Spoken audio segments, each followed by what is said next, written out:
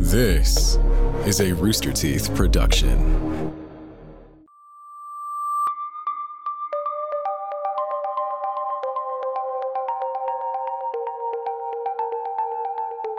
The internet's history is full of small, peculiar events. Whether about a YouTube channel uploading puzzling videos or a community of people who claim to astral project, these odd mysteries are just a small example of the strange corners of the web. Today, we're going to explore these corners in our very first collection episode here on the Internet Files. This is Red Web.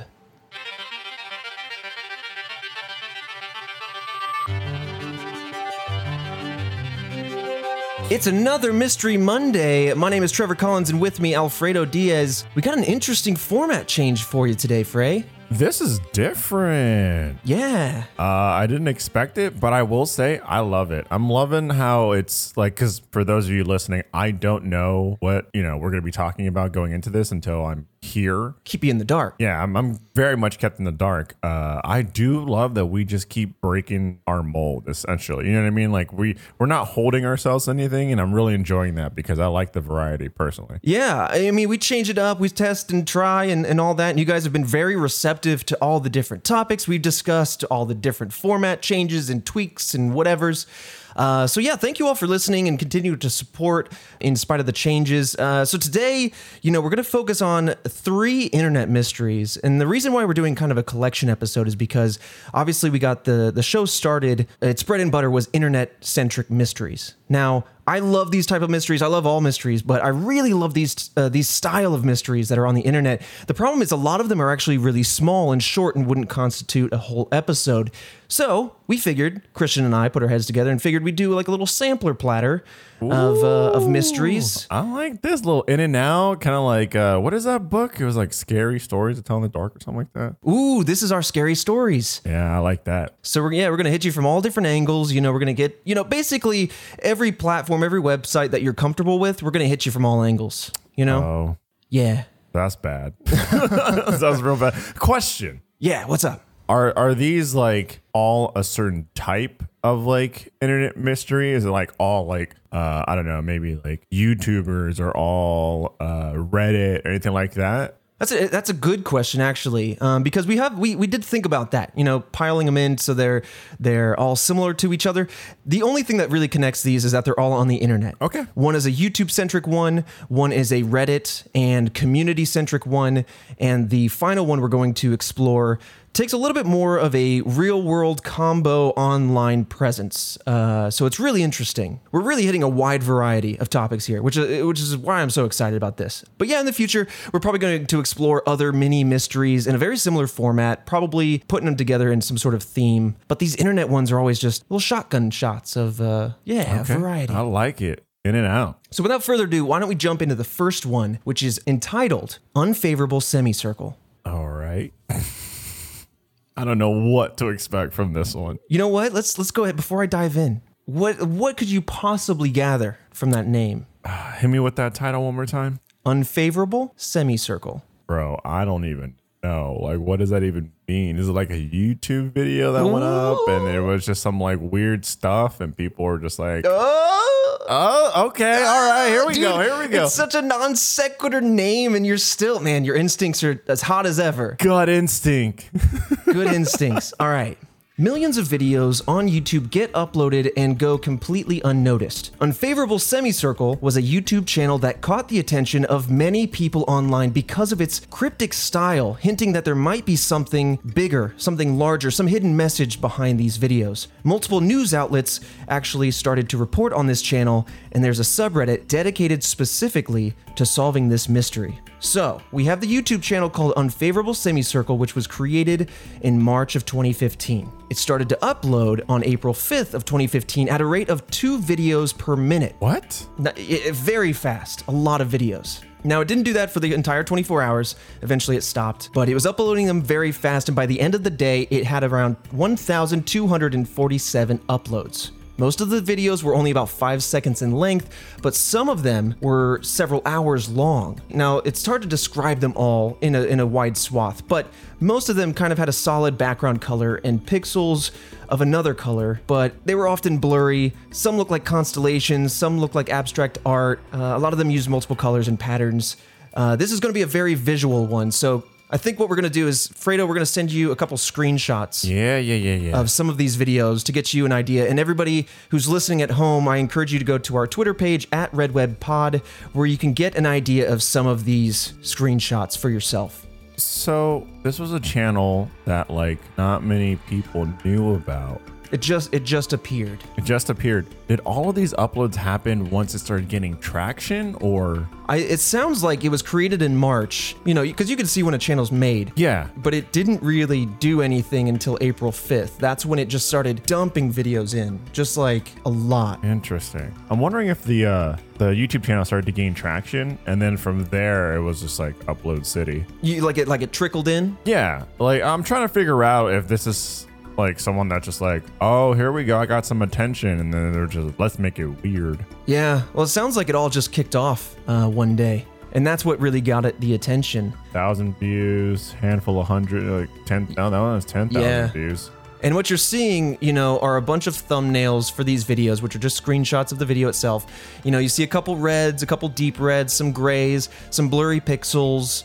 Nothing to write home about, nothing extraordinarily visually interesting, but it does look like something that would be otherwise quite cryptic. Do any of these videos repeat themselves? Do we know? I think that they're all pretty unique, and they all have different attributes around them. For example, some of them have a man's muffled voice saying a letter or a number. Some are completely silent or have a humming noise. Some even have music that has yet to be identified. But the one key factor that attaches these all together is, as you're seeing, this Sagittarius symbol. There's an emoji that has the Sagittarius astrology sign in front of all the titles.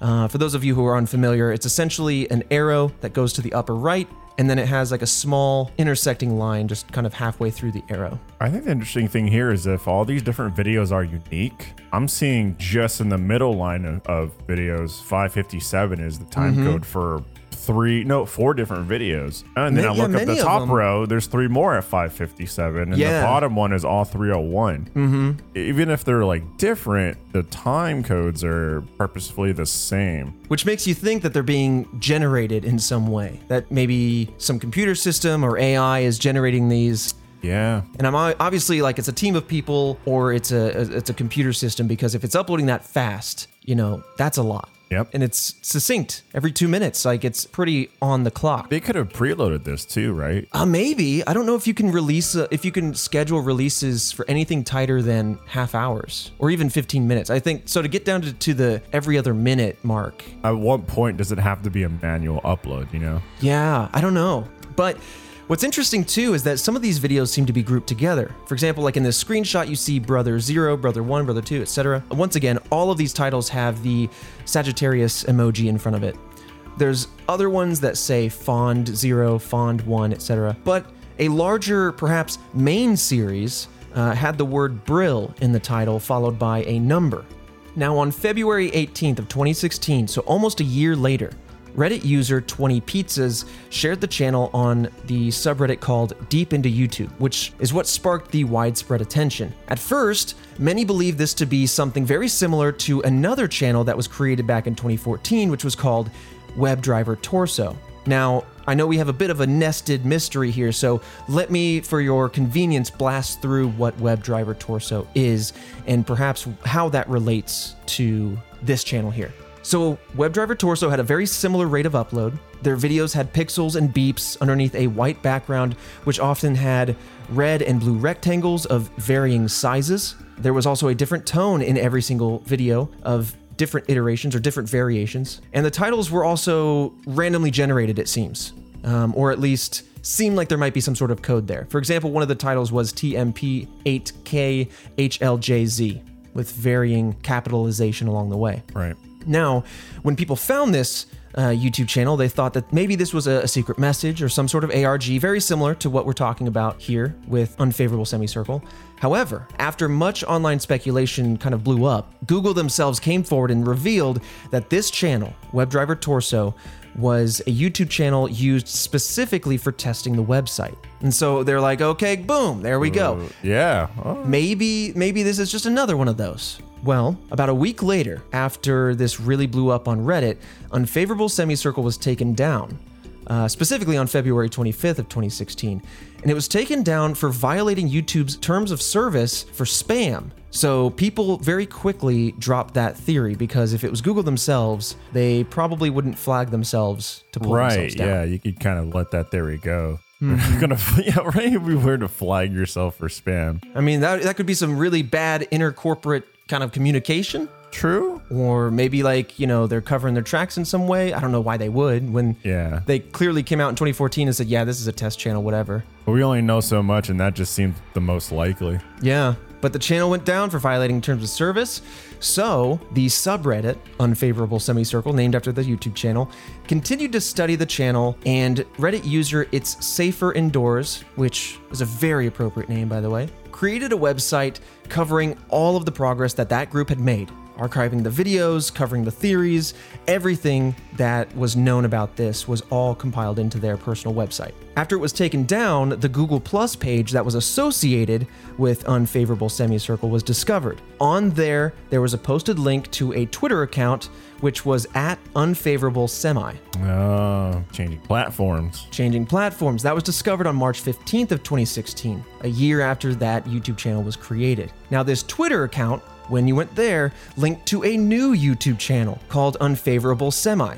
So it's dropping the circle. Okay. And it continued to post new videos. Now, after a few months of silence, this new channel uploaded a video called Sagittarius Emoji Reset Strange YD in all caps. And that was posted on September 15th of 2017. So the channel, the original channel was up. A bunch of videos get posted. YouTube flags it for spam. A bunch of people kind of like archive this stuff. A Twitter handle is discovered. Yep. Linking to a new YouTube channel. And then the YouTube channel was quiet, then spammed? Or was it like the YouTube channel went up and then started spamming? Now, I don't know the timeline there, but it seems that once you went to the Twitter and then found basically the clone YouTube channel with a slightly different name, videos were continuing to be uploaded over there around this March date. But then it went silent for months. Ah, so a bunch of uploads, silent, and there were different videos? Yeah, I believe it was the same kind of aesthetic, the same kind of pattern as the first channel. I don't think it was... But it wasn't just like a re-upload. I don't think it was re-uploads. Christian, you might know better on that one. No, from what we were reading, we believe they were new uploads. Okay.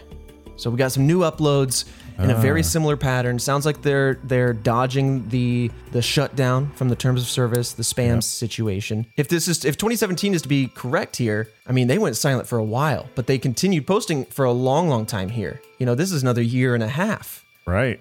But what is strange here, as you were recounting the kind of timeline, because I know it is a bit nebulous, it wasn't until 7 days after this blew up on Reddit that Google caught wind of this. So I don't know if it was somebody at YouTube saying, whoa, what is going on here? Let's shut this down.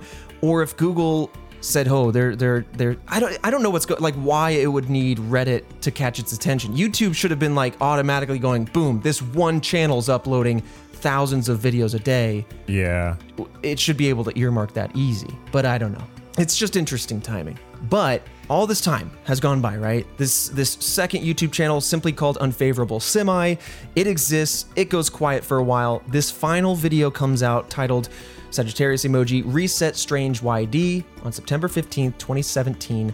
And 30 minutes after that video went up, the video was then deleted, along with the entire channel and the Twitter account. However, the Google Plus page remained active. So a Twitter account then, at some point later on, with the same username, was eventually resurfaced. It posted links leading to another channel, now a third channel. But it's uncertain if these accounts were the same creator or not. It could have been that when the Twitter account was deleted, that a troll picked up that Twitter handle and pretended to be this entity. or this group. Leading up to the end of Google+, the posts from the account were deleted. So, like I said, the dominoes are dropping. Google+, the official Google+ page for the original YouTube channel, was the final bastion of information, and those posts were finally deleted eventually. Got it. After that, the Google+ posted a text entitled Real, with what seemed to be a code for which accounts were associated with the real creator, referencing Unfavorable Semi, and another Twitter handle, Unfavorable Sem,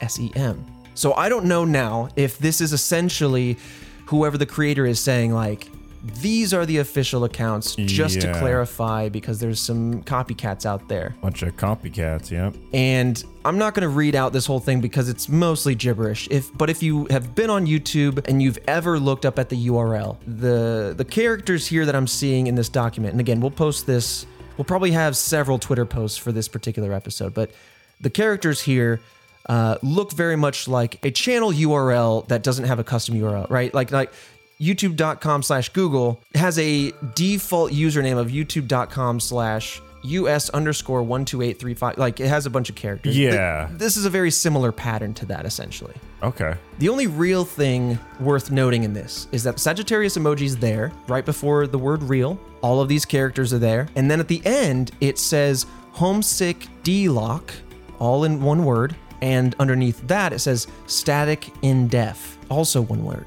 So it's very, very strange. After this, any real accounts or supposedly real accounts have since stopped posting, stopped existing. This is essentially the last footprint of whoever Unfavorable Semicircle is. However, the subreddit and the Discord associated with that are still investigating the channel and videos and have ultimately made some interesting discoveries over the years. Harvest, which was one of these videos, contained a legible portion of the Wikipedia article for art. The video entitled Breadth was a silent video with flashing frames, was found to be able to create a 3D composite image, which it looks kind of like an atom, if you've ever seen an atom diagram or anything like that. It could also look like an astrological chart, like the orbits of planets around the sun, but it's essentially a bunch of different colored dots arranged in concentric circles, kind of like an eye or something, with a line through it too, I should note. So it makes it seem very intentional, not random at all. But to me, I'm like, okay, some AI is kicking out all these videos and it's just all randomly generated to test something, I don't know. But this makes it look like something was intentional or that clues are being laid. It really makes it feel like something else is here. Yeah, it went from just like, this just could be a troll spamming to there might be some thought behind this. Right.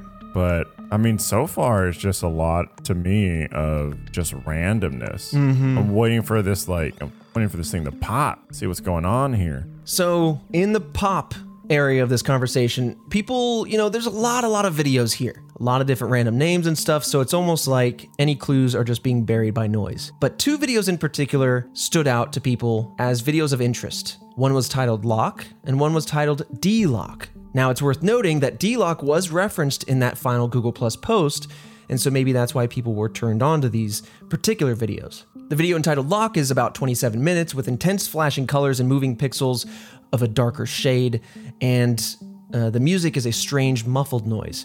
The video spells out the word L-O-C-K. It was uploaded to the original channel back in July of 2015. And then D-Lock is a 3-minute video with white lines on a black background and shifting colored pixels. The music is a ragtime style song with the voice reading IANNOP6. D-Lock was uploaded to the original channel as well on December of 2015, so about 6 months after the Lock video. Now, as a final pin in the story of Unfavorable Semicircle, the user named ThomasF.se discovered that when all of the frames of Lock, the video Lock, were placed over top of each other, it showed a pretty distinct image. It wasn't random noise as you might expect. Some people think it looks a bit like a ring, but many other people say, hey, it's unknown. To me, when I look at it, it looks like a very pixelated image, a very pixelated black and white image of a Pokeball sitting on some cloth. If I'm honest, I think we have that linked as well if you want to check that out. Oh yeah, link me to it. Well, yeah, like a little Pokeball caressed by a silk cloth. I can kind of see a face here. You see a face? Yeah, that's bottom circle's the mouth, the top two are the eyes, and then between them is kind of like a triangle nose. Yeah, and the cloth is. Oh, yeah, I'm getting like creepy clown vibes from that. Yeah, it's weird. That's what I saw right away. I don't like that. But anyway, that's everything we know about unfavorable semicircle. It's a bit of a benign mystery, but it leaves a lot of question marks. To me, we'll dive into the theories, and the theories for each of these are as simple as the mysteries themselves. But just to really digest this, because there's a lot of imagery, a lot of getting caught in the weeds and stuff, essentially a YouTube channel popped up, was dumping a lot of random videos with random titles that did have some overlap by using that Sagittarius emoji. Some seem to be part of a series like Brother 1, 2, 3, 4, 5, whatever. But otherwise otherwise, if you looked at this, you'd think that there's something coded in there because it's just random noise. It's random stimulus. But it just also feels like there's like deliberate like shape to it. I don't know. Like, yeah, I mean, like, especially when you take all the frames of a 27-minute video and you put them together and you get that. That's weird. I mean, that stands out, man. That's weird, yeah. But let's dive into some of the theories proposing to answer this, starting with the most likely, that this is some sort of ARG. This is the leading theory. There isn't much beyond that because we just don't know much about this, but that's the leading theory. Yeah, trail went cold. The next is that this is some sort of experimental art. Now, either way you fold it, experimental art is going to be left open, right? You're just going to have, perhaps this image here was that I showed you is art, and that's just that, and it will be left at that for forever. If it's an ARG, we're probably just missing the clues, and maybe they're just too well buried, and the fact that it's all deleted now and archived by a third party is going to make that even more difficult. Now, the next theory is that this is a private user testing YouTube's platform, and now I honestly think that this is a pretty strong one, and this was proposed by Reddit user Flustercuck. That's a very interesting name. Now to me, like, it does feel like maybe Google was, whether they admitted it was them or not, it just does seem like, hey, this is them testing their back end. Because a little inside baseball for you. Okay. When you render a video, your computer encodes it to a certain file type container, right? An MP4, an MOV, whatever. When you upload it to YouTube, it then re-encodes that through their algorithm, through their system, onto their servers, etc. Now, by dumping all of these videos with static and moving pixels and randomly generated crap, they might really just be putting their algorithm, their encoder, whatever, through its paces. And they might not want to put that out publicly because they're a huge service and it doesn't behoove them to say anything about it. I mean, it's a simple answer, and it's basically what WebDriver Torso was probably doing. But there's just, I mean, again, there's other elements here that don't line up with that. Yeah. I just, like, why? Why? Yeah, I don't know. Like, if it's a private user, what are they after? Are they trying to pull YouTube's back end apart and figure out, like... Yeah, I could see this being an ARG, and we just haven't found all the pieces yet. Like, I'm really leaning towards that right now. Yeah. Underneath the private user testing, some people kind of think that because some Android users in particular have reported issues when viewing these videos on their phone, such as the videos would keep playing after the video was supposedly supposed to end, right? It hits the end of the video, hits the end of the time code, and then it would keep playing something. Others would report that the video caused their screen to turn off. Now, I don't know if this necessarily nests well into the private user testing or into some sort of experiment of another kind. I don't really know, but the next theory that I find interesting is that this is maybe like a modern number station, which number stations were radio stations used by intelligence agencies to essentially send coded messages. They still exist today. You can absolutely listen into some Russian number stations. We might do an episode on those sometime down the line, but they're just really old, staticky, ever perpetual radios that just have numbers come out almost at random. It's like a recorded voice that would say 1, 8, 7, 6, and just keeps going forever. I've heard of that in a movie once or twice. Yeah, and it's in, I think, Call of Duty Black Ops was based on that, like the numbers mason, right? So, maybe they were sending messages that would otherwise be nonsense, if you weren't the intended audience. Who? You could just send it to the person. Right, email, son. Like, It's like, I'm going to call Fredo by getting on an extremely loud speaker and just screaming into the sky. I always question it. Like, what point is it just an internet troll with a lot of time on their hands? Yeah. I mean, that's what this kind of feels like. I mean, there are a couple pieces, just a couple nuggets that make you really start to go, well, But who knows? But I'm with you. It's really hard to say here. Like, I don't think there's anything nefarious. I don't think it's anything like dark. But it is, it is spooky. It makes you question, like, man, there's some weird things going on. This image at the end is weird. Mm-hmm. I don't like it. It makes, it really makes me start to like question the security I take for granted when I'm like, comfort watching my favorite YouTube channel or whatever. When I'm binging with Babish and he's cooking up a steak for me to enjoy watching. If like right next door, this could be happening. It's just weird. It just kind of puts a sour taste in my browsing experience, Also, it just shows, I mean, like, I think about it with like Twitch, and that's live content, but with YouTube too, so many videos getting uploaded. Like, I'm sure some weird stuff has been put up. You know what I mean? Oh yeah. Like, who's to know if it doesn't just go up for a second and come back down? Right. Whether it be weird stuff like this, or maybe it was someone, you know what I mean? Like, okay, wild, but like someone that is kind of dark, committed a murder, videotaped it, and then it was just like, just tease it up there for a second, and that's back down. No, that's definitely existed, man, and it's like, it is dark. Yeah, man, like people all over the world of all different desires, can just put something up. Yeah, anybody. Yeah, man, that's heebie-jeebies. It's creepy. It's like the dark side of YouTube, like it has a whole different... Yup. Anyway, in closing here, before we move on from Unfavorable Semi, so despite the massive amount of effort that was dedicated to studying Unfavorable Semicircle, the purpose of the channel is obviously still unknown. To many, it is clear that whoever created the channel is just trying to send some sort of message or maybe some sort of art, but many still look at this to this day and questions remain. Aliens. I'll be honest, that was one of the theories. I just didn't read it. Oh, really? Of course. Aliens sent a message. This is messages from aliens of Sagittarius, which they're is... looking for the, biggest, best, brightest to abduct, and just haven't come across one yet. And they promptly left this planet alone. Yeah, they're just like, nope, not advanced enough, and dipped. They immediately, we think aliens come to this planet, start up some social networks, trying to get subs, trying to get followers, Yeah. How do I monetize my presence? Aliens were like, we could do this YouTube thing, and then they were just like, it's not that easy. It's like most people that jump onto YouTube. I can do this, and they're like, oh, you got to keep it up. It's a lot of work. It really is. Ton of work. It's a lot of work.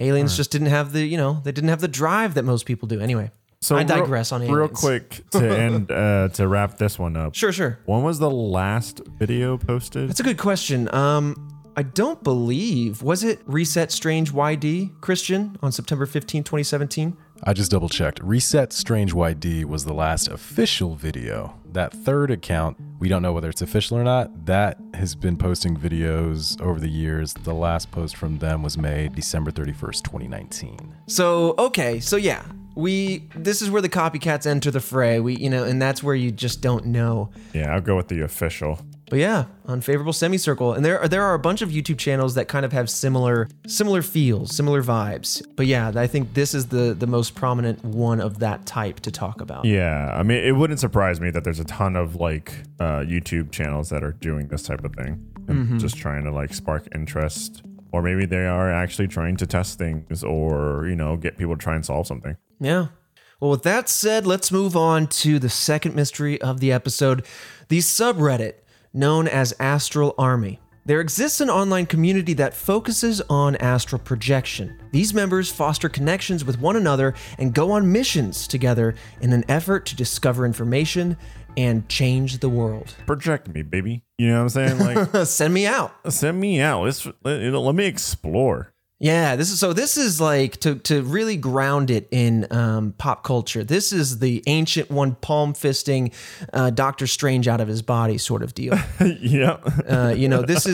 That's essentially what astral projection is saying, and we'll dive into it more. But the subreddit Astral Army was created on August 30th of 2017. It is still active and teaches new members every day how to astrally project. Now, astral projection is the act of one using their soul or their consciousness to travel to other places, real and beyond the real. To astrally project, you must imagine the place that you're trying to go to and use a specific sigil. Now, some say that if you don't know what the place looks like, you just have to guess. And that makes me think of Nightcrawler in X-Men, who needs a very vivid image of where he's teleporting to, or he's gonna wind up halfway splinched into a wall or something like that. Yep, has to imagine it in his head and poof, poof. There he went. But anyway, so according to this subreddit, anyone can astrally project, but apparently some are more naturally inclined to do it than others are, like a natural ability or something or other. Now, many users utilize astral projection for meditative and spiritual purposes, but Astral Army's motto is projection for protection. And this particular group uses their skill in astral projection to try and change the world, or so they say. The group comes together for missions to visit places they deem important, to investigate or learn from. One interesting place that they actually went to, the group visited Skinwalker Ranch that we did an episode on, back in 2018. They went there to investigate skinwalkers and the UFO sightings that had been claimed of the area. Well, damn, what'd they find out? Well, this will surprise you, but no information on their visit is yet to be found. Yeah, there it is. There's nothing on that, unfortunately. On another mission, however, some members of the group claim to have visited the moon. Now, Reddit user Commander X said they saw a building in the distance when they were on the moon, but picked up some crystals. Another person named Falcon Rift, maybe this is a group of people or an individual, went into these buildings on a separate journey and they said they saw the same crystals inside these buildings and they were being studied. And when they tried to pick up one of these crystals, it burned them, and so immediately they were kicked out of their state and they left. Yeah. That kind of taps into some other theories that people have seen towers, monoliths, etc. on the moon. But I gotta be honest, we got satellites and, we sent some people up there. We got rovers over there. It's really gonna be hard to have a building on the moon and in 2021 not really be seeing that. Yeah, like... So, I mean, taking them for face value, they say they can go to real and fake places. Maybe they accidentally conjured up a little bit of both, I mean, the names that you're reading out of these people sounded very fitting to what they were trying to do. Falcon Rift sounds pretty cool. Like, you know what I mean? Falcon Rift. It's just I'm riding the Rift. It just seems so fitting for what they're trying to do. I just imagine, what was that Disney Channel original film with God, the superheroes? Yeah, and then like the Condor was like the grandpa or the uncle. That was a Disney Channel original, I think. Yeah. Oh, damn. I forgot. I'm just picturing that now, like the Falcon. It definitely gives out those kind of vibes. Yeah. A little bit like they might have put a little bit too much effort into their name, but, It's a little too on the nose. Well, the next one, so those are some of the missions that have been discussed. Again, taking it for face value, maybe this is, it's not declassified yet. Maybe this is information they're keeping close to their chest because listen, if I could astrally project, I'd walk myself up into the White House, grab the president's notebook and tell myself if there are aliens or not. Oh, yes. And then I'm going to give the scoop to the press, Yes. Or would I sound like just one of those quacks that no one believes? I don't know. I think if anything, it's just more so for myself. I'm like, I know. Yeah. I know. No one's going to believe me, but I know. This is for me. Well, in another case, Reddit user TechnoDroid456 requested the Astral Army to visit Gabe Newell, and he's got his priorities straight, to find out when Half-Life 3 would be coming out. Yes! Now I believe somebody. And again, I'm going to blow your mind. It doesn't seem like anyone did that. So there's no information on that, unfortunately. But, with quarantine, and, you might be listening to this in the future, audience, but, quarantine is, hopefully we're at the tail end of it here in 2021. And but due to quarantine, a lot of people stuck at home. So this subreddit actually became much more active, and the members of the community routinely met up with each other via astral projection. The group has their own, as they call it, astralscape, where they meet up, but in order to get there, you have to memorize a specific sigil, and that's kind of how they ground you to that place. Now, an astralscape, just for those of you who might not be aware or might not be able to gather perhaps what that is, it's a shared reality where others who are astral projecting can meet you, and you can all come to that space and create whatever you want, cities, homes, etc. To me, I call it Minecraft. Yeah, I was about to say like a VR chat room. Like, is that what we're talking about here? I wonder if they get to choose like their avatar while they're projecting. You know what I mean? Do they need to look like themselves, or can they, you know what I mean, change it up? Like a V projector. Yeah. Yeah, or like in the Matrix, it's what the vision of yourself is in your mind, and everyone shows up wearing leather. Yeah, everyone had leather. Yeah. But here's the thing. If these fine folks of Astral Army are going to a shared astralscape, I'm saying this. Go have yourself a conversation. Go make up a story. Go talk to each other. When you're done, as soon as you're out of your state, hop on the phone, come to me, give me your notes, let me write down what you guys talked about. I'll connect the dots. I'll talk to both parties independently, and I'll see if this lines up, you know? Give me your notes. Yeah, well, I'm saying that if they're going to a shared space somewhere else outside of reality, you know, in the astralscape, in the astral plane, and they say that they're meeting up, that there's a city, they're talking, they're having meetings, then they're transmitting information from one person to another without having direct conversation or direct contact. If you can do that, I want to demonstrate it. I want to prove it, because that is wild. Also, I could really drop my cell phone plan, and that's like, it's really burning a hole in my wallet. I mean, but here's the thing though, like, if this is something that you're capable of doing, and you're, you know, not trying to hide it, then why wouldn't you demonstrate it? Right. Wouldn't you be eager to share this? To be like, look, boom, it's legit. Yeah. That, or it's like, you know, in Dragon Ball, again, I'm just riddled with pop culture references these past few episodes. In Dragon Ball, you know, Gohan teaches his girlfriend how to fly, to center her chi and to fly. They don't teach everybody that, but apparently everybody could do it. Maybe maybe they're gatekeeping some really cool powers. But then, like, also teasing it publicly, like... Well, do you believe them? You haven't earned it. Yeah, I gotta believe. I don't know, man. Could be like a respect thing. On one hand, I'm deeply intrigued with the idea of astral projecting. In talking to my father, for example, he said when he was younger, he toyed with the idea of doing this with a friend of his, and he actually has a very vivid experience where they both astral projected, and he was actually pretty afraid of it, realistically. Like, you don't want to get stuck outside of your body or whatever. Yeah, it kind of freaked him out a little bit. He was yeah, like, whoa! And he's a pretty pragmatic guy. He's you know, he'll take some interest from things. He'll be like, oh, that's interesting, but I don't really believe it or whatever. So to me, it's like, it's interesting. It's super interesting. And if it's real, oh man, that would be so cool. But I'm also the kind of person who would like, I'd be so eager to share this information, to demonstrate it. It's share, demonstrate, teach. Because this would be the future. Electronics, throw those out the window. Save the planet. Let's talk in our minds, baby. Oh man, you could do so much. Yeah. You could start a whole business out of it. You know what I mean? Create all these public places where people can meet up, or even like rent out these astro projected, I don't know, like apartments or something like that. Man, people would want to get away. Yeah. Well, like I said, it started getting more active due to people being in lockdown, being at home, and being on the internet more because of it, and, you know, seeking some sort of contact with other people, whether it is to find another community or to literally escape the bounds of their house and go elsewhere. For whatever reason, you know, people were looking to go to this Astral Army subreddit. And in February of 2020, a user that has since been deleted requested a more experienced astral projector actually go to Wuhan to see what was going on at the time. Now, I know that's a little bit politically charged, so I'm not going to go too far into that, but why I really mention that is because it really cracks open a new conversation. This person saying, hey, we need to get somebody on the ground to see what's going on over there, if everything's okay, whatever.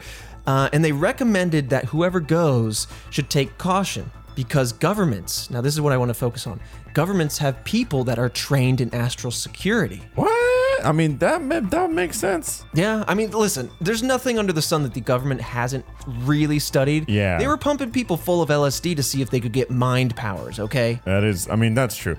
I mean, yeah, right. Here's the thing. If I'm the government, if this comes across my desk, I'm going to go, I'll have someone look into it, like It's the people's money. I'll have someone try and be like a double agent or something. Like, I got to look at it. I mean, because the off chance that it's something real, something valid, I mean, that's a promotion right there. That's a raise. It's a promotion, but it's also security. You think about your enemies, you think about your allies. If there's a 0.5% chance it's real, listen, at this point, just as citizens, if something's real or not, it doesn't matter. The government studied it. And if it exists, the government knows. Like, because they look at everything, because they have to. Because if they don't, the other governments will, right? Yeah. So, hey, I believe it. I believe that they at least studied this. Others have actually mentioned, in response to this post, had mentioned being attacked while astrally projecting. For example, user Vider Benin described being chased by a man in tactical clothes after trying to pick up a book that they found while projecting. This man came to them and said that they were not supposed to read this book and then chased them off. It's interesting because, your mind can build such vivid images. And again, I'm still getting ahead of myself on the theories and stuff, but to have tactical clothes or the need thereof when you're astral projecting is that the manifestation of how you see yourself? Or is that because Right. you don't need that. Maybe you don't want to be dangling about with no clothes on, but I don't think a tactical vest and spandex is really going to make you float through walls any different. Just what is that doing for you? I don't know. Maybe, hey, you know what? Maybe it's just setting up a tone, putting on the branding and saying this is a book that you don't want to mess with. What war is happening, brewing behind the scenes that we don't know about? Oh, you just cracked open a can that I don't even want to put words into. I mean, there's got to be something, you just right? got put onto a list that I don't even want to consider. Ooh, take me off the list. Unsubscribe, please. You're being looked at now. Ooh. There could be people in your room watching you right now. There are people watching all of you listening. Oh, no. Astral projection just really changed the game. I mean, really, could hauntings just be, teens that can astral project pranking? Oh. I don't know. My mind's wandering now. I mean, if this is something that you can actually do, then they've done a decent job, not having evidence that this is possible out there, right? Like if you're talking about kids pranking people and whatnot, I mean, come on, how has this not been found? I mean, who knows? I've been listening to all this stuff for months now, and maybe the government has covered it up, and they continue to cover it up, and they're projecting. I'll ground you. I'm taking you off the deep end, one episode at a time, but I'll ground you here for a second. Okay. Even with pretty major government topics, right? You think of Edward Snowden. It takes one person to slip through and say one thing. Yeah. And it doesn't matter what the repercussions are. It's out. So with stuff that's as big as this, you'd have to think that some little piece of evidence slips through here or there, right? Yep. That's where my mind starts to go.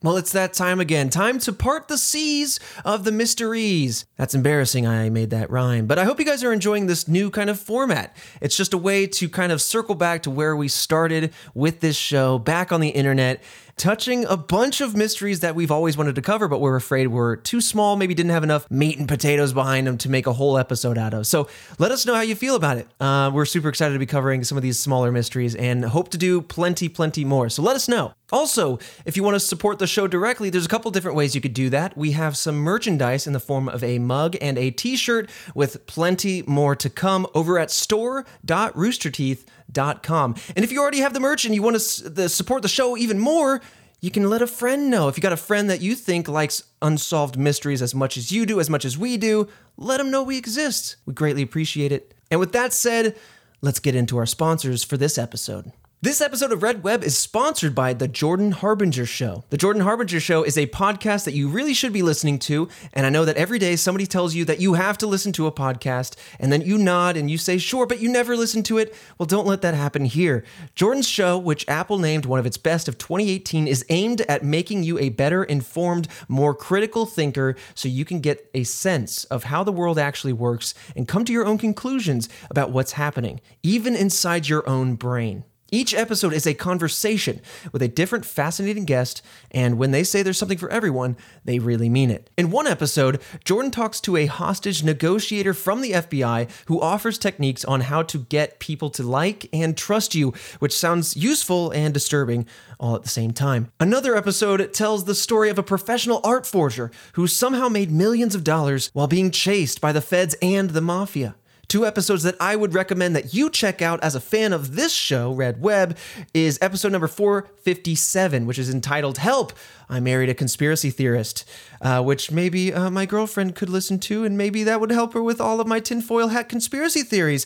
And that's on their Feedback Friday show that they have. The other episode I would recommend you check out, again, if you like Red Web and what we do here, is episode 413 with Mark Edward, entitled True Confessions of a Fake Psychic. Jordan's always focused on pulling useful, practical insights out of his brilliant guests. And they're not talking about pop psychology or wishy-washy self-help stuff here. The episodes are loaded with bits of wisdom that you can use to legitimately change your mind and improve your life right away. We really enjoy the show, and we think you will as well, so search The Jordan Harbinger Show, Harb as in boy, IN as in Nancy, GER on Apple Podcasts, Spotify, or wherever you listen to podcasts. This episode of Red Web is also sponsored by Audible. Audible is the leading provider of spoken word entertainment all in one place. At Audible, you can find the largest selection of audiobooks ranging from bestsellers to new releases to celebrity memoirs, languages, business, motivation, and more. Like original entertainment from top celebrity creators and thousands of popular and binge-worthy podcasts. With an Audible membership, you can download titles and listen offline anytime, anywhere. Now is the best time to try Audible because with their President's Day event, you're getting one of the best offers of the year. Only $9.95 a month for the first 6 months for a limited time. In addition to accessing one premium title, you can download and stream thousands of all-you-can-listen audiobooks, originals, and podcasts for less than a regular membership. I often use Audible in the gym so I can get my books while I'm working out. It actually motivates me to wake up early and get into the gym, which I struggle with anyway. But I would recommend you check out their Arthur C. Clarke books if you like a little bit of sci-fi in your life. They're very fascinating. They're deeply rooted in scientific fact. And if you know a little bit about me, you know I love space. And so I binged through all of his books, but I would recommend in particular Rendezvous with Rama. It's all about a mysterious space object, I don't want to spoil anything, that flies into our solar system that's caught on radar. Humans go out to figure out what's going on with it. What is this alien object? But anyway, that's the teaser. You should try it out by visiting audible.com/redweb or text REDWEB to 500-500. Again, visit audible.com/REDWEB or text REDWEB to 500-500. Get that book, get it in your life, and explore some sci-fi with Audible. And now, back to the internet mysteries.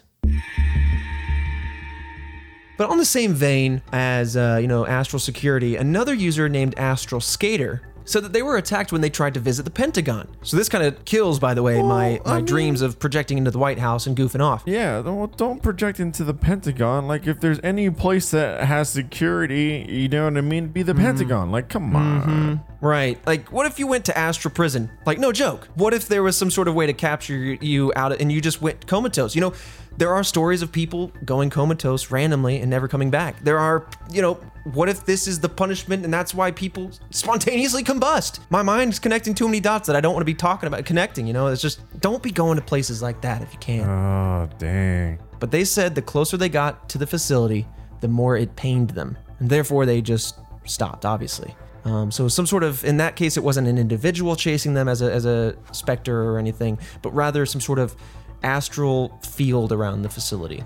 At that point, another user stepped forward, standard description 2, expressing worry about visiting any government buildings after this post was made, saying that it was clearly not a good idea, not wise at all, and multiple users responded, reminding them that the US government has known about the power of astral projection for a very long time, and it's likely that they are using it to protect sensitive information. So again, there go my dreams of, skywalking into the White House and getting proof of aliens or what have you. Yeah, I mean, again, there's a whole war brewing in the shadows that we don't know about. You know what I mean? Some underworld type stuff going on right now. Ugh, Underworld meets Matrix, man. But the theories here are even simpler than the first one. It's one of those theories where it's one of those topics where it's either one way or the other, right? It's true or it's false. And, so the theory that it's false is simple, right? It could be that these individuals are making up stories that are very interesting. It could be that they have very strong imaginations or daydreams, lucid dreams, for example, and that's it. As simple as that. But there's actually some meat and potatoes behind the idea that this is true. Oh? And so let's give it some credence. Let's really dive in. Out-of-body experiences are a real studied phenomenon. I'm sure you've heard of at least one person who has come to after a close experience of death or anything like that and have had some sort of story to go with that, right? They said they saw themselves from outside, they said they saw another place, etc. 10% of people, in fact, have reported experiencing out-of-body experiences. So that's like 1 in 10 people. That's a good chunk. That's a good chunk of people. The US government has studied and utilized astral projection during the Stargate project, which was established back in 1978. So this really dives into the proof that, yes, the government has in fact full-on studied this. And the Stargate project was something that was focused on astrally projecting to remotely view events and gain information kind of in the spy era, the heavy spy era. Of the Cold War, right? To gain information because they believed that the Soviet Union was doing the same in return. So they had 22 military citizens and civilian citizens as part of this project, basically to see like, hey, can you project over to Russia and see what's going on? Or, for example, in this one situation here, Rosemary Smith, she said she was able to locate a Soviet plane utilizing astral projection in 1976. This is one of the instances that actually helped kick off this project. Smith was given a map of Africa and then went into a trance, at which point they gave a longitude and latitude coordinates in order to help locate this missing plane. Now, you could think that it would be luck, maybe throwing a dart at a map and landing on something close to where the plane is. Maybe it's coincidence, maybe it's real, I don't know. But that's really what kind of helped kick off this whole thing. And despite having some successes along the way, ultimately this project was ended in 1995. So it did go on for quite some time. Oh, that went on longer than I would think that it would. Yeah, quite some time. But ultimately, it actually wasn't declassified until recently in 2017.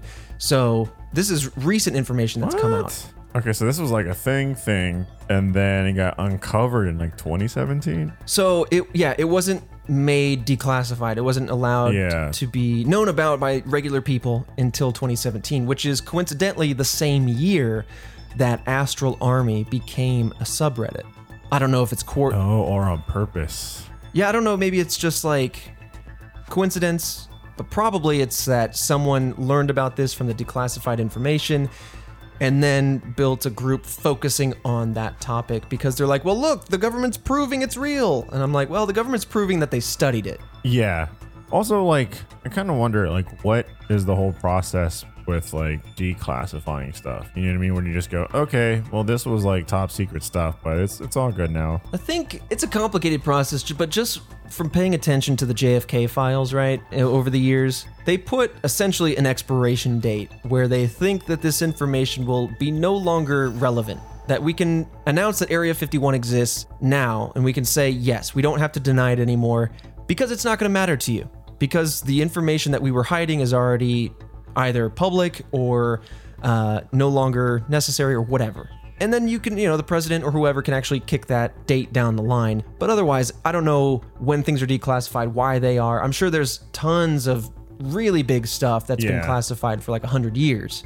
But, I don't know if it's like copyright where eventually they hold themselves to their own law and they have to declassify copyright. Stuff. Just like we released the rights to this. Like. Right. Yeah. I don't know.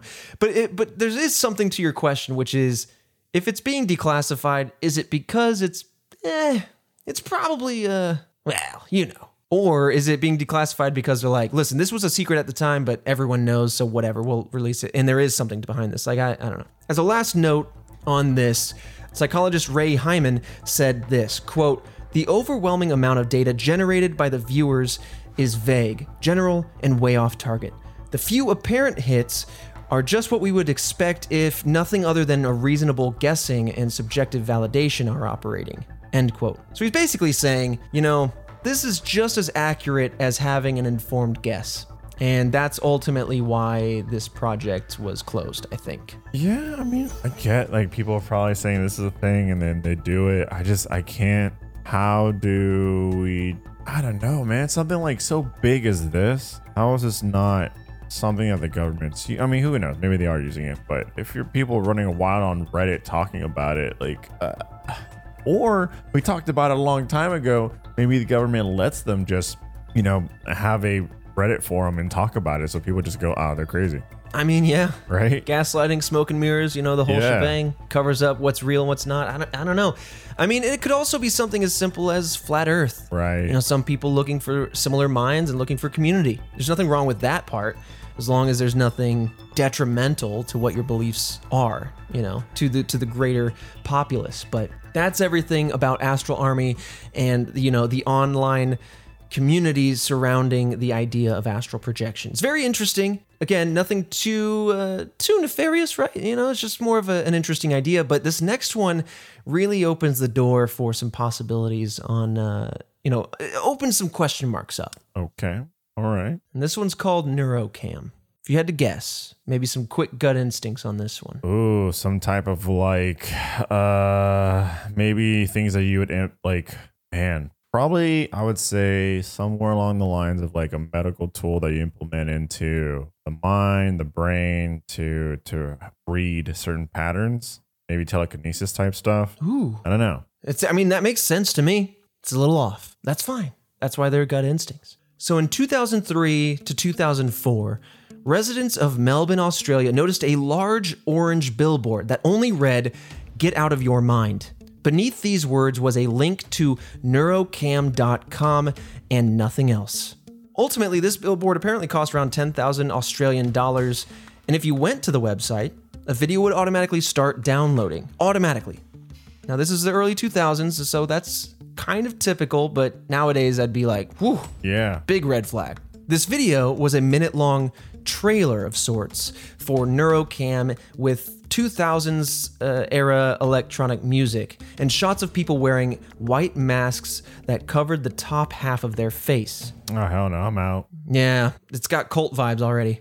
There was a page to sign up to join NeuroCam that asked users their name or their alias, their age, their email address, and the city that they lived in. On the disclaimer page, you were told everything that NeuroCam wasn't. For example, it said NeuroCam is not a dating site. NeuroCam is not a marketing campaign. It is not a drug. It is not a cult, etc., etc. It went on for 30 more lines of what it isn't. Oh. Because it basically makes you say, what is this? Well, here's what it isn't. That doesn't really help. That's pretty, that's cool in the sense of we always have so many questions and very rarely does the mystery or conspiracy outright just be like, look, we're not any of these. Right. Keep going down the rabbit hole. But is that its own mystery in a way? And do you trust it? Right? Could be lying, could be throwing us for a loop. But I'm inclined to just be like, you know what? Sure. So here's this. At the end of all of these, NeuroCam is not blank. There was a quote from NeuroCam International's CEO, Bridget Fisher. Quote, "Some of the most rewarding experiences we have come about through random circumstances of which we have no real understanding.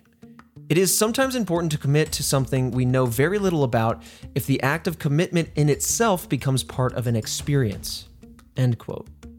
I'm going to go ahead and let you digest that for a second because I feel like I blacked out when I read that. Yeah, we're trying to get deep or something like that. Like It's very deep. What kind of levels we're thinking on? Basically what they're saying is in life, there are many rewarding experiences that simply come about due to random circumstance. Random circumstances that you don't notice, random circumstances that you don't really understand or don't see or whatever. And so they are then saying that because of this, when a random event comes your way, sometimes it's worth really leaning into that and committing to whatever that random thing is, because that can be part of the experience itself. Again, it feels a bit ethereal. It feels a bit yes man, right? Yeah, just kind of, yeah, right. Just kind of say yes to anything. And I don't know, it's one of these things where it's kind of riding the line of like, if you're looking for it, then it'll happen. Right. You'll find it. It's very much, to go back to the Matrix again, very much follow the white rabbit. And he goes, you know what, whatever, I'm just going to do that. That's kind of what they're saying. Just do the thing, lean into it. It's kind of what they're getting at. And so before we go any further, it is worth noting that most of the following information that we're going to discuss around NeuroCam is documented via blogs from users all over the world that participated in NeuroCam itself. So this is secondhand information. A lot of it's anecdotal. A lot of it's looking back on, because again, this is the early-ish internet. And so all the evidence has since been lost, scrubbed, or otherwise just isn't there. But going back to the website, once someone signed up for NeuroCam, they received an email a week later saying, quote, your application has been forwarded to the designated officer within the Human Resources Security Division so our organization can further evaluate your suitability for recruitment. In the interest of facilitating an expedient assessment, the Human Resources Security Division is currently implementing a series of background checks, end quote. I mean, those are two of it's not necessarily the only thing it said. It was among the things they said, but. Hey, not a cult though. Hey, not a cult though. We're just deeply looking into your actual background, social securities and all, or whatever Australia's version is. Oh, this is a bait. Yeah. Okay. So this sounds like a company that's like, are you becoming a contractor? Are you, like, what are you looking at? What are you evaluating? It's weird, but it gets weirder. Another week, and they would receive an email with details of the application process. All applicants were required to complete a mission, which was to write a detailed account of their day, paying particular attention to any occurrence, which may be deemed out of the ordinary, and then attach 2 images that represent that day, and then send that back. That's the application. After that, their account would go under review, and they were either denied or accepted. If they were accepted, users were then tasked with official assignments for NeuroCam. No information on assignments was ever published on the NeuroCam website, though. Some recruits were asked to travel to a specific location, open an electronic safe, and take the document labeled with their name and alias, and then secure the safe and leave. So I just want to pause there for a second. I don't know if electronic safe means like online, and it was like geo-locked, or an electronic mechanism on a physical safe that had their name on a document. Because I'm holding my face, you can't see it, but this is giving me some real Cicada vibes, except Cicada finds you and then sends you off on a journey. I mean, the thing too is like, is there like, I mean, come on, someone had to have some evidence or proof or screenshots or take a photo or of any of this? That's the difficulty of the early internet mysteries, is that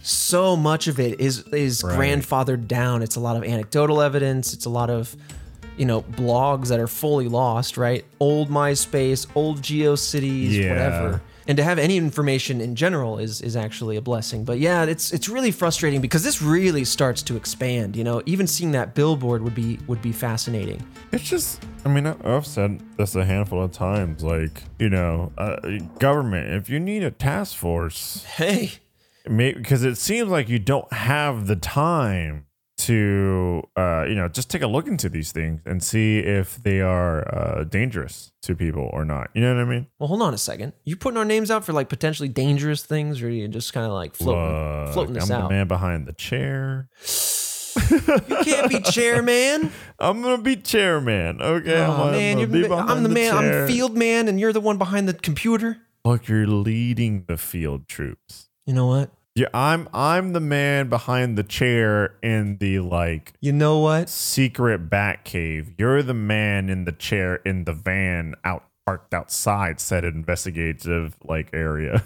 I'll take it, because I've seen movies, and for some reason they always go after the guy behind the guy first. Oh, damn. And that's their downfall, Then I'm James Bond, I'm up in there and I stop it, but I got to save you first. Yeah, well, you're not wrong. That's happened. Where you think the guy that's in the safe building is as safe as safe can be and then gets got. Oh, mm-hmm. Yeah, no. He's sleeping easy, and that's why. I have to lock myself in.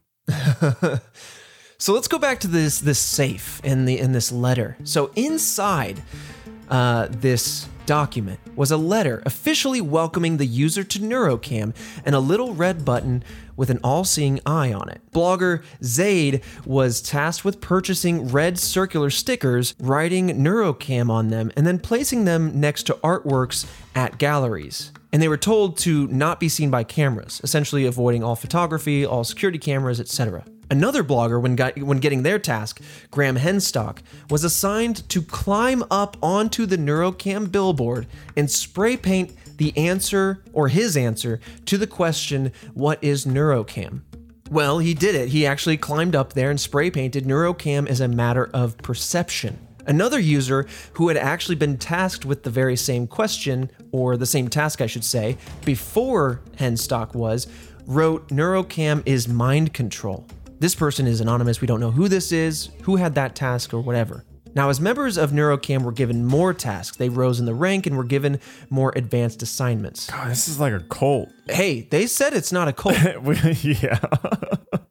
Remember earlier when I was like, thank God we have there's finally someone that's saying what they're not. It's like, well, we're not a cult, but we're going to do cult-like things. Yeah, I mean, man, I'm heavy on the pop culture references. I didn't even see this movie, but what was the one with Dave DeFranco and I forget her name, but they're riding around town. They meet through this app, and this app tasks you with like higher and higher risk things. Doing all these crazier things. Yeah. And it was for money, but they got locked in for their lives. Yeah. I mean, it just reminds me of that. I've only seen the trailers, but it reminds me of that. People get themselves into these games and then like have to finish these tasks. It was called Nerve. Oh, it was Nerve. You're right. Yeah, you are right. Yeah, these guys got some nerve telling me to climb up on a billboard. That's a liability right there. Look, man, if cults can get people to do a lot of crazy things. Imagine though, truly, imagine you see this billboard, you go to the website, it forces a video onto your computer. You watched it. You went to the website and signed up. At what point does your brain catch yourself? Yeah. At what stage? It's downloaded. You watched it. You signed up. You waited. You applied by giving them personal information. You waited. You went to a location. You opened a safe. You got a letter out with your name on it. You did what it said. You climbed up a billboard and spray painted. I mean, your site must just be covered in red because there's just so many red flags. That were I mean, at that point. Yeah, flag on the play. That's a technical. My goodness. A good chunk of these people must be people that are just curious, right? They're like, sure, they know what they're kind of getting into, man. but they're like, I'm curious. You know what curiosity did to the cat? And I'm just looking at these tasks. I'm just thinking about this, and I'm like, not today. Yeah, not me. You're not gonna get me, man. Well, like I said, as people were doing these tasks, they would rise the ranks and be given more advanced assignments. I don't know if that materialized into money or simply getting more advanced and difficult assignments. I don't know what the point of doing these for the sake of doing this is, but I think people are chasing an end goal. They're chasing a finish line. In fact, some of the most advanced assignments included recruiting new members to this. It's definitely a cult, right? I mean, like, this is a cult. Let's call it what it is. It's a cult. Yeah, at least from what we see, right? I mean, it's a cult. Yeah. Oh, yeah. Now, many people were uncertain about what they were getting into, as they should be. Many people on these blogs seemed extremely excited about getting new tasks. They were like, "This is awesome. This is the unknown is driving their enthusiasm." One user on LiveJournal named Finnegain even noted that the person assigning them took a few weeks to give them a new assignment, and when they inquired about their next task, they were actually told to be patient. NeuroCam headquarters was aware of the online discussion and emailed the members to actually wait until the completion of assignments before beginning to post about them online. Weird they're okay with letting people post about it online. Well, maybe it's for more recruit. Yeah, maybe. Like, I don't know, just recruitment type of strategy. It's just so, I don't know, man. This just seems like such a cult. Like, it's just not investigated. Then again, like, maybe the government wouldn't be all, public about, hey, we're investigating this possible dirty cult. I don't know, man. At this point, it's like, it's new internet. And so, like, the savvy enough people to be on it with their dial-up or, like, scooting around, doing some tasks, like, it's new. It's just like, you really got to think of this. This is really new for 2003 or 2004. Like, yeah, not a lot in pop culture, not a lot online, not a lot like in this vein. And so people are just, I guess, blinded by their excitement. But at this point, bloggers began speculating that, hey, this is either a marketing scheme, like you were saying, or some kind of ARG. You know, they actually compared it at the time to Cicada and other ARGs, or at least people since, because I believe this is predating Cicada. And now going back to Zaid, the person who was putting the red stickers with NeuroCam written on it next to some art and galleries, they said this after their assignment. They said, quote, I mean, is it a bizarre marketing scheme? Why would they want people to think that they are buying art? End quote. Ultimately implying, like, what are they after? What are they up to? If this is a marketing scheme, what does that have to say? So he's basically leaning on the ARG thing. Some kind of pyramid scheme? Like, what is going on here? Right. So, like a non-monetary pyramid scheme. A pyramid scheme of tasks. Yeah. But some were actually worrying that this was way more sinister. You know, that people are starting to do some maybe dangerous stuff, that there's, you know, no real obvious motive behind this. And that really has, you know, the more sane people doing this questioning. Clearly, someone was spending a lot of time and money on whatever NeuroCam is. And listen, to go back to your gut instincts, I feel like you were right on based on the name. So far, we're talking about neuro, the brain, we're talking about cameras. I don't know where we're at with that. I don't know if people are being watched yet. But yeah, now we're going to really start getting into people. The administration in this company and some blog posts and everything. So let's just dive in. I didn't think we'd be diving into like the corporate structure of this. Oh yeah, there's actually quite a bit here. You know, not enough probably for a whole episode, but you know, enough information to really start to feel this one out. So right. From blog posts from Lady J and Joanna, operatives grew frustrated with upper management of NeuroCam. That's what it seemed to look like. Looking at these blogs, you could just tell. And many bloggers were actually arguing over the direction that this company was taking. Factions seemed to be forming between players who were playing offline exclusively and people who were playing online. Now, Melbourne NeuroCam operatives were assigned tasks by someone named Robert Henley, and the community there often blogged about who this person could be. Henstock, who I mentioned earlier, received an email from a frantic woman with pictures of himself attached. Now, that's spooky. What? Okay, in the email, the woman said she tried to go to the press about her knowledge of NeuroCam, but was abducted. And if I'm reading this right, she had pictures of him attached to that email. I don't know if it's the recipient of the email or if it's Robert Henley or what, but like him walking about like to Starbucks or something, or just grab my like Twitter profile pic. Either way, it's crazy. In that time, people weren't really, you know, widely posting. Imagine if you saw a candid photo of yourself on the street and then somebody who was like, oh my God, I was abducted when I was trying to give the press my information, and I was abducted by this Robert Henley guy who people are trying to figure out who they are. Also, here's photos of you. Yeah. And then that person goes from being someone that's a part of the, you know what I mean, this whole like operation, and then maybe like helping guide people to, could be the muscle. Dangerous. Well, she believed Robert Henley was the one that abducted her on that note, but Robert Henley was eventually replaced by someone named Charles Hastings. Now, Charles is the one giving the tasks to everybody.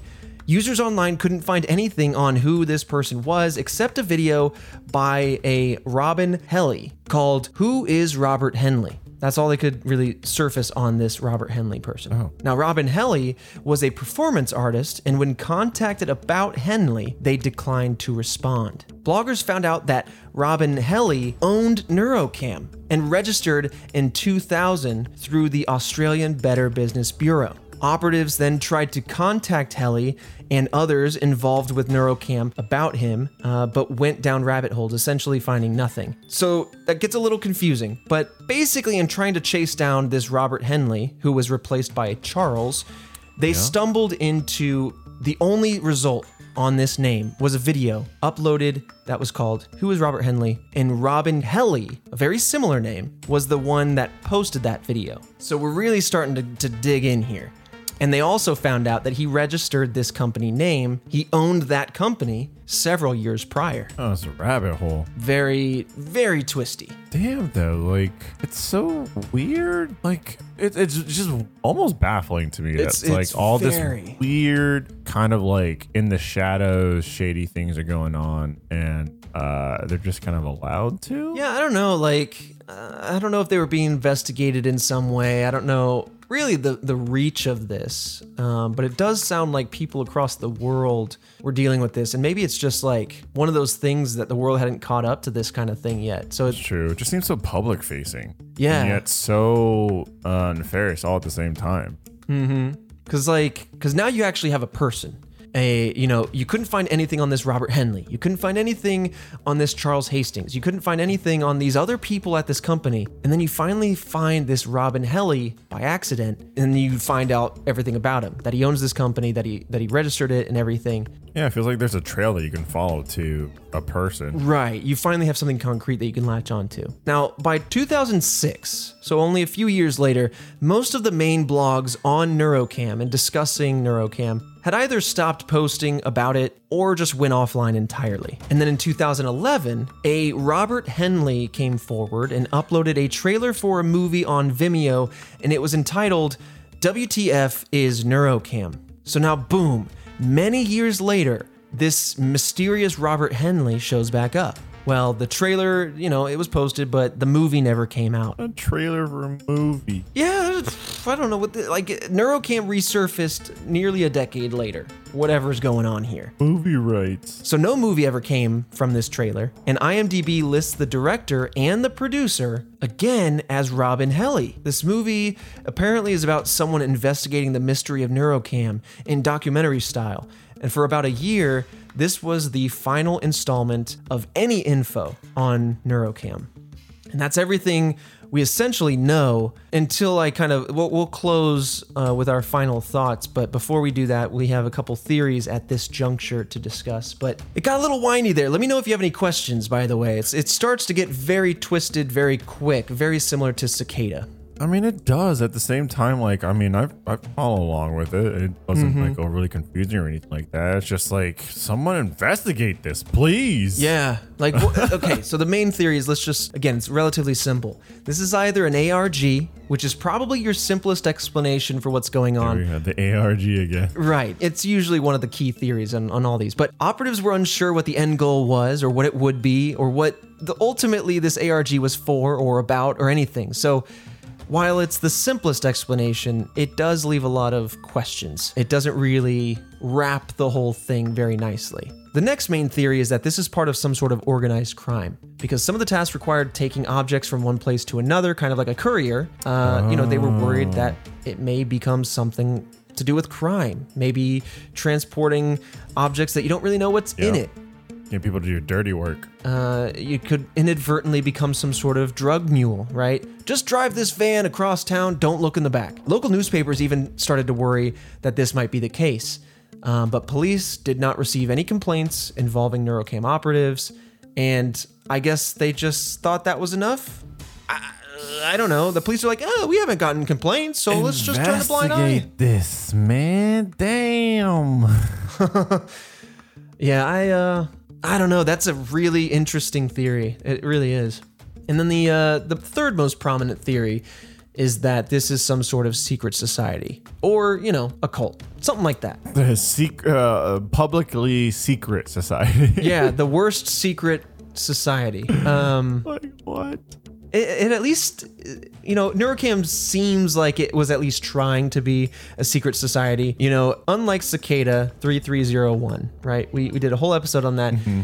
It whittles people down by doing puzzles and tests, and eventually with a time-gated end where only a few people could even possibly be picked. This one, you're just applying up front, and then they pick you from there. And so, by necessity, you kind of have to be quite public. Whereas Cicada could fly under the radar and just be a viral puzzle. And there's a lot of arm length between the society and the public. It's just, how is there no, I don't know. Because you gotta think that there's a ton of people that, are just looking for a purpose or are easily manipulated.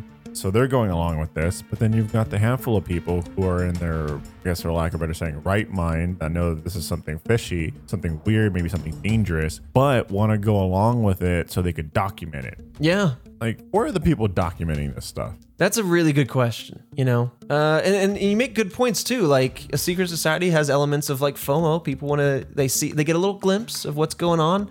They want to be a part of it. They feel like they're missing out. You know, some people actually made friends with this community. But yeah, on the other hand, you have a lot of other people going like, well, hold on a second. What are you serious? Yeah. And then like on top of that, where's any evidence? Whip out the VHS tapes, baby. Record this stuff. Bring it out. I don't know. It leaves a lot of questions. No photos, nothing we can say and go, is that real? I don't know. You know? Yeah. Well, this one, for better or worse, does have quite the resolving conclusion. I don't know if it necessarily answers it per se, but it does put to rest a lot of questions. In fact, it might actually answer it. Let's just dive in, huh? So, in 2012, remember that this all kind of cropped back up temporarily in 2011. So now in 2012, around 8 or 9 years after this all kicked off, Robin Helly published his PhD thesis entitled Project Neurocam: An Investigation. He published it through the Department of Multimedia and Digital Art, Faculty of Art, Architecture, and Design at Monash University. And in the abstract, Helly writes in the thesis that Neurocam, quote, explores the issue of audience interaction as a primary determinant in the making of an artwork. For Helly's thesis, he created and ran Neurocam. None of the people running Neurocam were actually real, and that's why it really started to get twisted and why no results were coming up. Robert Henley, Barbara Fisher, Charles Hastings, all of them did not exist. And as for the woman who emailed Henstock about being kidnapped by Henley, that person was very likely to be a troll or someone, maybe even Helly himself as a troll. I don't know, but that person wasn't necessarily supposed to be a part of this. That's why I was asking if it was like photos of this person going to like Starbucks or as opposed to just like kind of like public facing photos. Yeah, it's just hard to say because there's so little information. But while running Neurocam, he ran one of the blogs as well at that time, named WTF is Neurocam. So basically one of the blogs that discussed their experience with it. And in this blog, Helly acted like he was a Neurocam recruit moving through the ranks and eventually meeting the creator, Robert Henley. It's uncertain if Helly actually performed any of these tasks. I doubt they did, but they at least claim to have done so. They wrote a false narrative as a fake recruit for this company. He then made a fictional documentary also called WTF is Neurocam to show what it would be like to be a Neurocam operative. The thesis explores ARGs, interactive performance art, flash mobs, and relational art that is over 200 pages long, attempting to explain how these concepts all relate. And in the thesis, Helly ultimately mentioned that the project began before his candidacy, so Neurocam was performance art that eventually turned into a sociological study. So, like I said, not necessarily a straightforward answer because, I mean, it is an answer, but it's open-ended. But like, it's contrived, he made it, he set it out into the world, it lived its own life, and he just watched what happened. He learned from it. But then where's the evidence that he did create it and make it? Well, the evidence, just based on what we've discussed so far, is that he did register this as a business a few years prior to it going out. Like, I feel like there'd be a mountain of undisputable evidence. Right. And I'm sure that in these 200 pages of the thesis that he's got here that, you know... Oh, they're very well... That he's got photos or evidence or graphs or data of some kind. But, you know, without seeing the thesis myself, there is room for trust to be broken, right? Where you're like, well, are you a participant that then claimed this thing? And like, yeah. Or was it a cult? And then you said it was something else. Like, I want to take it at face value and just say, yeah, he tried to learn about social interactivity in the online space in a very unique way. But it definitely felt like a mismanaged ARG. There's elements of danger. There's elements of miscommunication. There's like... Yeah, something that was like poorly managed or just got completely out of hand. Well, it's all over the place. I guess not completely out of hand if they were like directing people to go to these places and take this and do that. Like, I mean, maybe that's why they took so long to give people their assignments, right? Yeah, because it's one guy running all of it. Yeah, it could be, but again, what? I don't know. Maybe it's all in this whole those pages, but I feel like mountain of evidence. Then you would just have paper trails and paper trails. I feel that. A receipt a mile long. It's wild, man. It's a wild one because, like, again, this is an answer. This is the solve, but it still doesn't like scratch the itch. It doesn't. It really like- doesn't. Yo, what did you learn? What were you after? I don't want to read 200 pages of the thing. Like, just, is this real? Are you real? Yeah, are you real? What are you doing? Or are you just throwing us for a loop? Yeah, man. Oh, Yeah. Okay. Yeah, I guess you just gotta read the stuff. Yeah. All I can do is back up from this and say, hey, man, Robin, fascinating experiment. You know, fascinating study into the sociological, you know, movement of people and how they interact. And like, I'm sure you gained a lot of insight or at least saw a lot of fascinating stuff. I mean, spent a good chunk of change too, right? I guess. Yeah, that's true. The billboard alone. $10,000 billboard alone is like, yeah, listen, pass on my thesis. I'm going to do something else. Oh man, I don't know. Like, I can't leave this. I can't leave this topic. But I should. I have to. Like, there's something else there that I can't put into words. It's like I still have that itch. That's all. Dan, that's all. Baffled. But that concludes our first chapter, our first episode of the Internet Files.